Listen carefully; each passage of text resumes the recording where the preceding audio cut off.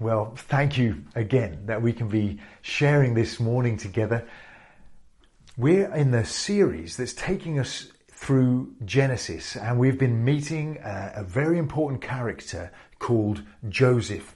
And we have been surprisingly finding that this character Joseph is pointing us again and again towards what God is going to do when he's going to come in the person of Jesus at the start of the New Testament. Genesis is it's a book worth reading. And if you've got some time, then you've not spent much time in the Old Testament, why not spend some time exploring Genesis? It starts off showing that it's God who's behind all of existence. It starts off by showing that humankind are made to live in relationship, intimate relationship with him. But then it goes on to show how we, our ancestors, have made a decision that's resonated on through history and is in our own hearts too. One that says, God, you stay away. I'm going to be in charge. I'll run the show. You keep at arm's length. And our ancestors said that to God, and their relationship with him was broken. And that should have been the end of the story. We're only at the beginning of Genesis at this point. Because what God does next is that he begins a series of interventions where he's reaching out to a people who have said, we don't have anything to do with you. We stay away. And he's reaching out in love towards them. As he sees humanity breaking itself up because of their rebellion, he steps towards us. And again, he makes approaches towards us and slowly begins to show who he is and to build that relationship and to establish a history into which he himself is going to come in the person of Jesus. And we know the other end of the story. God was planning to come in the person of Jesus to reveal to us just the depths of his love and his grace. Jesus was going to die instead of us so that we could be forgiven, so that we could be brought into a relationship with him. But every chapter, as we go through Genesis, is painting the scene and showing us more and more clearly who we are as humanity and who God is in his grace and love and care. And we've landed in this last part of Genesis into the life of Joseph. He's a scratchy kind of character to begin with, quite arrogant and pushy, and we found him awkward. But as the story has unfolded, we've seen his character being moulded, but we've also been seeing how God was planning that this brother who was to be rejected, how this brother who was going to be pressed out and sold and condemned, even though innocent, how this brother was going to be the one through whom the others would experience rescue and would experience being saved. Last week, we had the story in chapter 39 of how Joseph was condemned even though he'd done nothing wrong, and how he finished up in prison. And as we read on today in chapter 40, we're going to find some of the characters that he meets in that prison. So let's read it together. And as we're reading, perhaps you want to look out for some themes. You might want to look out for the dreams. You might want to look out for destiny. You might want to look out for the longing that there is for a deliverer. Well, let's read this together. Here we go. Chapter 40, Genesis. Some time later, the cupbearer and the baker of the king of Egypt offended their master, the king of Egypt.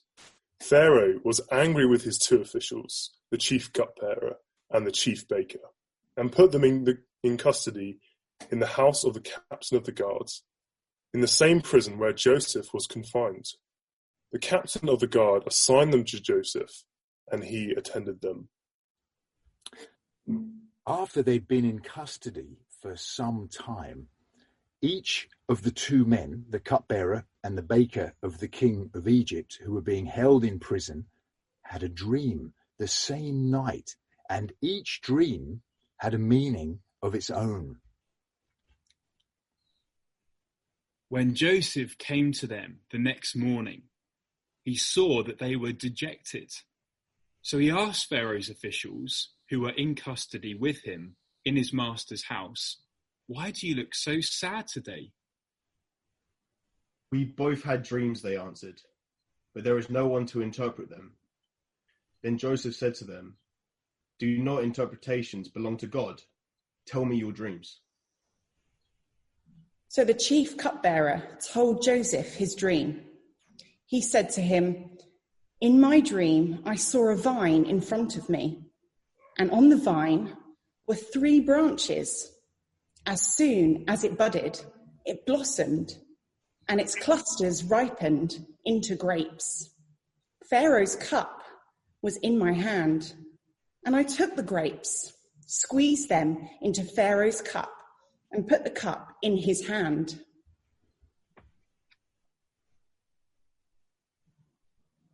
"This is what it means," Joseph said to him. "The 3 branches are 3 days. Within 3 days, Pharaoh will lift up your head and restore you to your position, and you will put Pharaoh's cup in his hand, just as you used to when you were his cupbearer. When all goes well with you, remember me and show me kindness. Mention me to Pharaoh and get me out of this prison. I was forcibly carried off from the land of the Hebrews, and even here I have done nothing to deserve being put in a dungeon." When the chief baker saw that Joseph had given a favourable interpretation, he said to Joseph, "I too had a dream. On my head were 3 baskets of bread. In the top basket were all kinds of baked goods for Pharaoh, but the birds were eating them out of the basket on my head." "This is what it means," Joseph said. "The 3 baskets are 3 days. Within 3 days, Pharaoh will lift off your head and impale your body on a pole, and birds will eat away your flesh." Now the 3rd day was Pharaoh's birthday, and he gave a feast for all of his officials. He lifted up his heads of the chief cupbearer and the chief baker in the presence of his officials. He restored the chief cupbearer to his position, so that he once again put the cup into Pharaoh's hand. But he impaled the chief baker, just as Joseph had said to them in his interpretation. The chief cupbearer, however, did not remember Joseph. He forgot him. So that's Genesis 40. I wonder whether you spotted the themes of dreams, destiny, and longing for a deliverer. You know, those themes are themes that resonate in our hearts in this 21st century too. You know, dreams. I wonder what you are dreaming of, what you think life is all about, what you think the purpose is. I was reading Joseph Campbell. He was an American professor, and he said life has no meaning. Each of us has a meaning, and we bring it to life. It's a waste to be asking the question when you are the answer. Camus says you'll never be happy if you continue to search for what happiness consists of. You'll never live if you're looking for the meaning of life. And Hitchens, Christopher Hitchens, he wrote in Hitch 22, "It could be that all existence is a pointless joke, but it is not in fact possible to live one's everyday life as if this were so." I wonder what you think the meaning and heart to life is. It's interesting that atheist, Christopher Hitchens, says, well, it might be that there's no meaning at all, but you can't live like that. You've got to put something in there. Well, in this story, we find people looking for meaning. And they're looking for meaning through these dreams. And then destiny. Well, where does all this lead? This life. What's beyond? What's tomorrow? What's next year? We're all questioning those kinds of things at the moment. And the biggest question of all is actually, what is beyond death? That's the biggest question.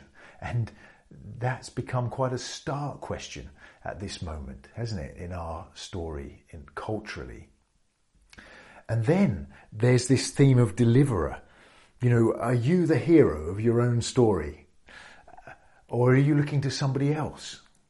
Maybe some romantic relationship, somebody who's going to bring you to rescue, or some great friendship that just brings that sense of life. Deliverer. Well, in this story, in this account, there's all of them are looking for deliverers and rescuers. It's all here in Genesis 40. So let's read about it and think about it together. Well, the first section, it talks about a dream. It's pretty cruel, isn't it? There's Pharaoh, he's offended, and so he imprisons the baker and the cupbearer. And these aren't just kind of back staff at the back of the kitchen. These are people who are usually on the front line of caring for him, guarding him, looking after his security. And they're both imprisoned. And we find that they both have dreams. And these dreams have meanings. And you can see in verse 7 that they come into Joseph's presence and they're sad. And Joseph says to them, why are you sad? It's lovely that he's such an open, sensitive guy, isn't it? And he then triggers a conversation. And he hears about this dream of the wine bearer. And it's interesting what happens here, this cupbearer. So the cupbearer explains that he had a dream in verse 9, and I saw a vine in front of me, and on the vine were 3 branches. As soon as it budded, it blossoms, and its clusters ripen into grapes. And he describes how Pharaoh's cup is in his hand, and he's taking the grapes and squeezing them into Pharaoh's cup. It's quite a nostalgic dream, isn't it? And he's thinking, those days, he's obviously a faithful man, isn't he? He loved serving the Pharaoh, and he wants to go back and serve him again. And he's dreaming over this. But he knows there's some kind of meaning. And Joseph, he says this in verse 8. You can look back at verse 8. He says, look, it's God. It's God who brings meaning. He says it like this: do not interpretations belong to God? And so because God has revealed the meaning of the dream to Joseph, he explains to him what it means. And he says, well, within 3 days, Pharaoh will lift up your head, this is verse 13, and restore you. And you'll put Pharaoh's cup in his hand just as you used to. You can imagine just the relief, the delight, the hope awakening in the cupbearer's heart. This is going to be his destiny. His destiny is going to be lifted up again.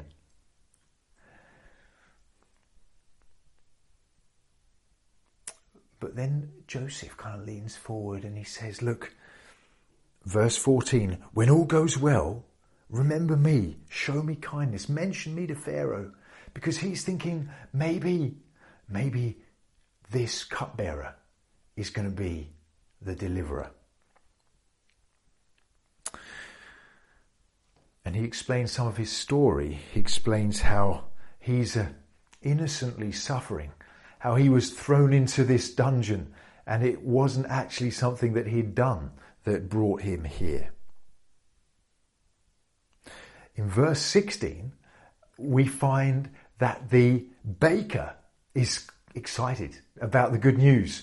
And so he says, well, let me tell you my dream. So I had a dream, 3 baskets. And in the baskets, there was baked things for Pharaoh. And then as I was carrying those baskets, there were birds that were eating the food out of the baskets. And he says, what does this mean? And so Joseph says to him, well, this is what it means. 3 days, Pharaoh will lift off your head and impale you. Isn't it horrible? But this is the kind of cruel king that this Pharaoh was. But he was saying, Joseph was saying, look, your destiny is to destruction. That's where you're going. And then we find that this is exactly what happened, because the 3rd day comes. It was his birthday, verse 20, Pharaoh's birthday, and he does exactly what Joseph had said.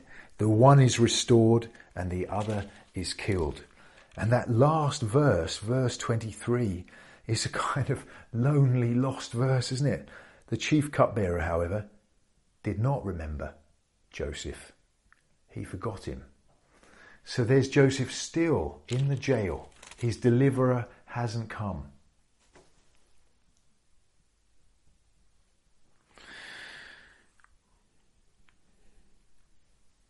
What has this got to do with us? And how does this impact our lives? And how does this resonate with our own hearts? You know, dreams. We're trying to work out what life is about. We're trying to find its meaning. And as we are searching and thinking and mulling over things, perhaps with more time than usual, we can kind of identify with these 2 guys and their questions and their wondering, and they're trying to work out what the interpretation might be. And we've seen these 2 destinies that were determined in 3 days. One lifted up and one off to destruction. And right in the middle of this story of destiny, there is this innocent sufferer, Joseph, in verses 14 to 15. We see Pharaoh's birthday. Isn't it cruel? You know, as he lifts up one and everybody says, look, Pharaoh can do what he likes. Look, he lifts him up. And then the other one, he just slaughters him. And then everyone goes, he can do what he likes, Pharaoh. He can just slaughter him because he is Pharaoh. He's the one who has all the power. One lifted up, verse 21, and one destroyed in verse 22. You know, I wonder about that cupbearer. Do you? You know, years afterwards, imagine, he's still bringing the cup to the king. And as he brings his cup to the king, he's always remembering. He's remembering, well, the broken sacrifice of the baker. Think about that friendship. You know, they were both thrown into jail together. They both suffered together. They both dreamed together. They both longed for the same outcome together. They longed to be back together, serving the Pharaoh again. He was a companion, that guy, that baker. But as our friend, the cupbearer, is now serving Pharaoh every day, he remembers the baker who should have been here too. But the baker, he's like a broken sacrifice. And yes, the baker is destroyed.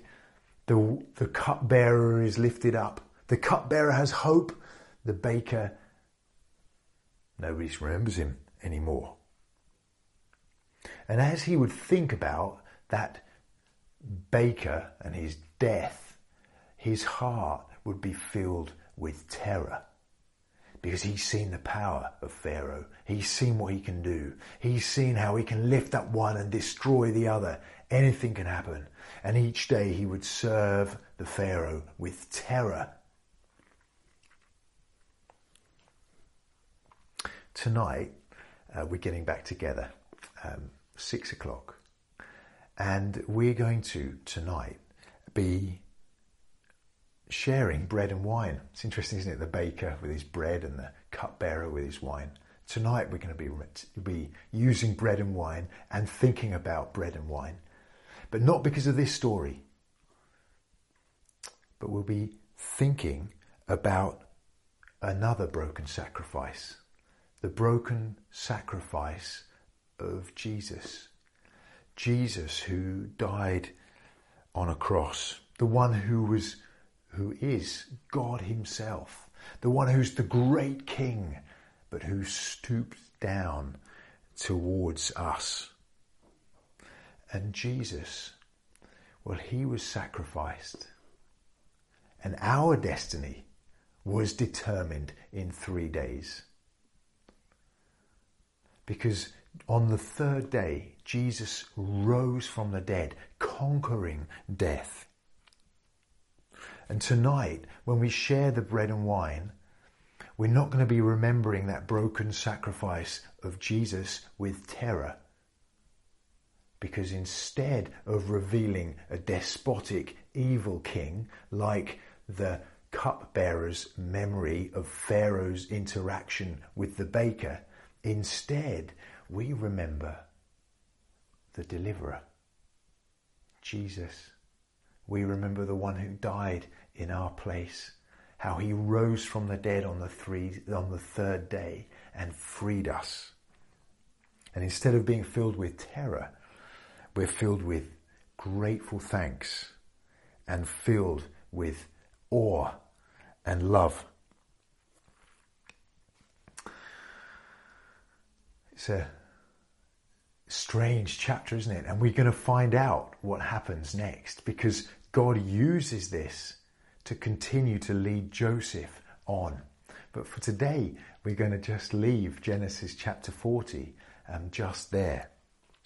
But you know, as I think over this chapter and these 3 themes, I think about my own life, you know. I think, what are my dreams? But behind that, what do I think life is all about? What do I make of life? Where is my hope? Where is your hope? If somebody said, why are we here? How would you answer? You know, the Bible says to us, why are we here? We're here to live in relationship with the God who loves us. And that is what life is all about. We can invest into all kinds of different things, but ultimately, the only thing that is going to last and bring fulfillment and life is relationship with God through Jesus Christ. And we might be saying to each other, well, what's our destiny? And not just talking about next week or how quickly they lift lockdown or whether our work will still be there in a year's time. But even longer horizon than that question of what is our destiny as far as forever is concerned, as far as eternity is concerned. And again, the Bible comes to us with clear, powerful answers. It says, look, our destiny should have been exclusion from God, being far from him forever because of that rebellion of our ancestors and that rebellion of our own. But instead, because of Jesus, because he came and he took the destiny that should have been ours, he hands to us the gift of his destiny, of relationship, of life and connection with God as our Heavenly Father. Jesus rose from the dead so that we could have the certainty and the assurance of that. He rose from the dead because he had authority over death. What's your destiny? Where are you going? God wants us to be certain that we can be with him forever because of Jesus' death and resurrection. You see, Jesus, he is the deliverer. He is the rescuer. Joseph looked at the cupbearer, thought maybe the cupbearer would rescue him. The baker listened to the cupbearer's story and thought that, well, that might save him. But we can look at one who is certain, who we can rely on, who we can be sure about. We can look at Jesus, because Jesus, he died and he rose from the dead. He's the deliverer we long for. He's the deliverer who's the fulfillment of all other echoes of deliverers, because Jesus is the one who changes our ultimate destiny. Jesus is the one who brings meaning to life. Jesus is the one who brings us into relationship with the God who is there and who loves us. You know, as we close, there's really an invitation hanging in the air, isn't there? There's an invitation that says, look, are you following Jesus? Have you come to Jesus, the deliverer, and said to him, look, please forgive me, let your death count for me. Rescue me, Jesus. I've done wrong things. I need your cleaning and liberation, please. And perhaps even now, as we connect like this, you want to say, Jesus, I'm sorry for the wrong things I've done, the way I've held you out of my life. Please be my King. Thank you for your loving kindness. Others of us, we've been walking with Jesus for a long time. And as we hear this story, we see again this foreshadowing of Jesus in this story. These hints, these pointers towards the one who would come. And we realize again that God throughout time has deliberately had his heart set on you, on your rescue, with a love set on you as he wanted to draw you into this relationship. And as we press into this new week, let's be those who dwell in him, who spend time with his word open, asking him to shape and change, inspire and lead us by the power of his Spirit as we press forward.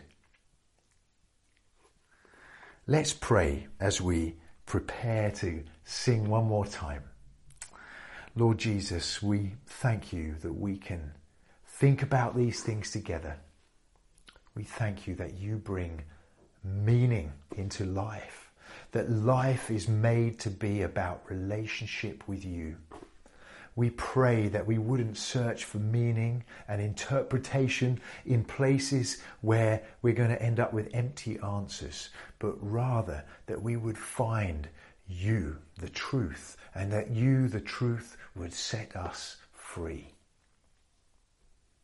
We thank you, Jesus, that you died to change our destiny.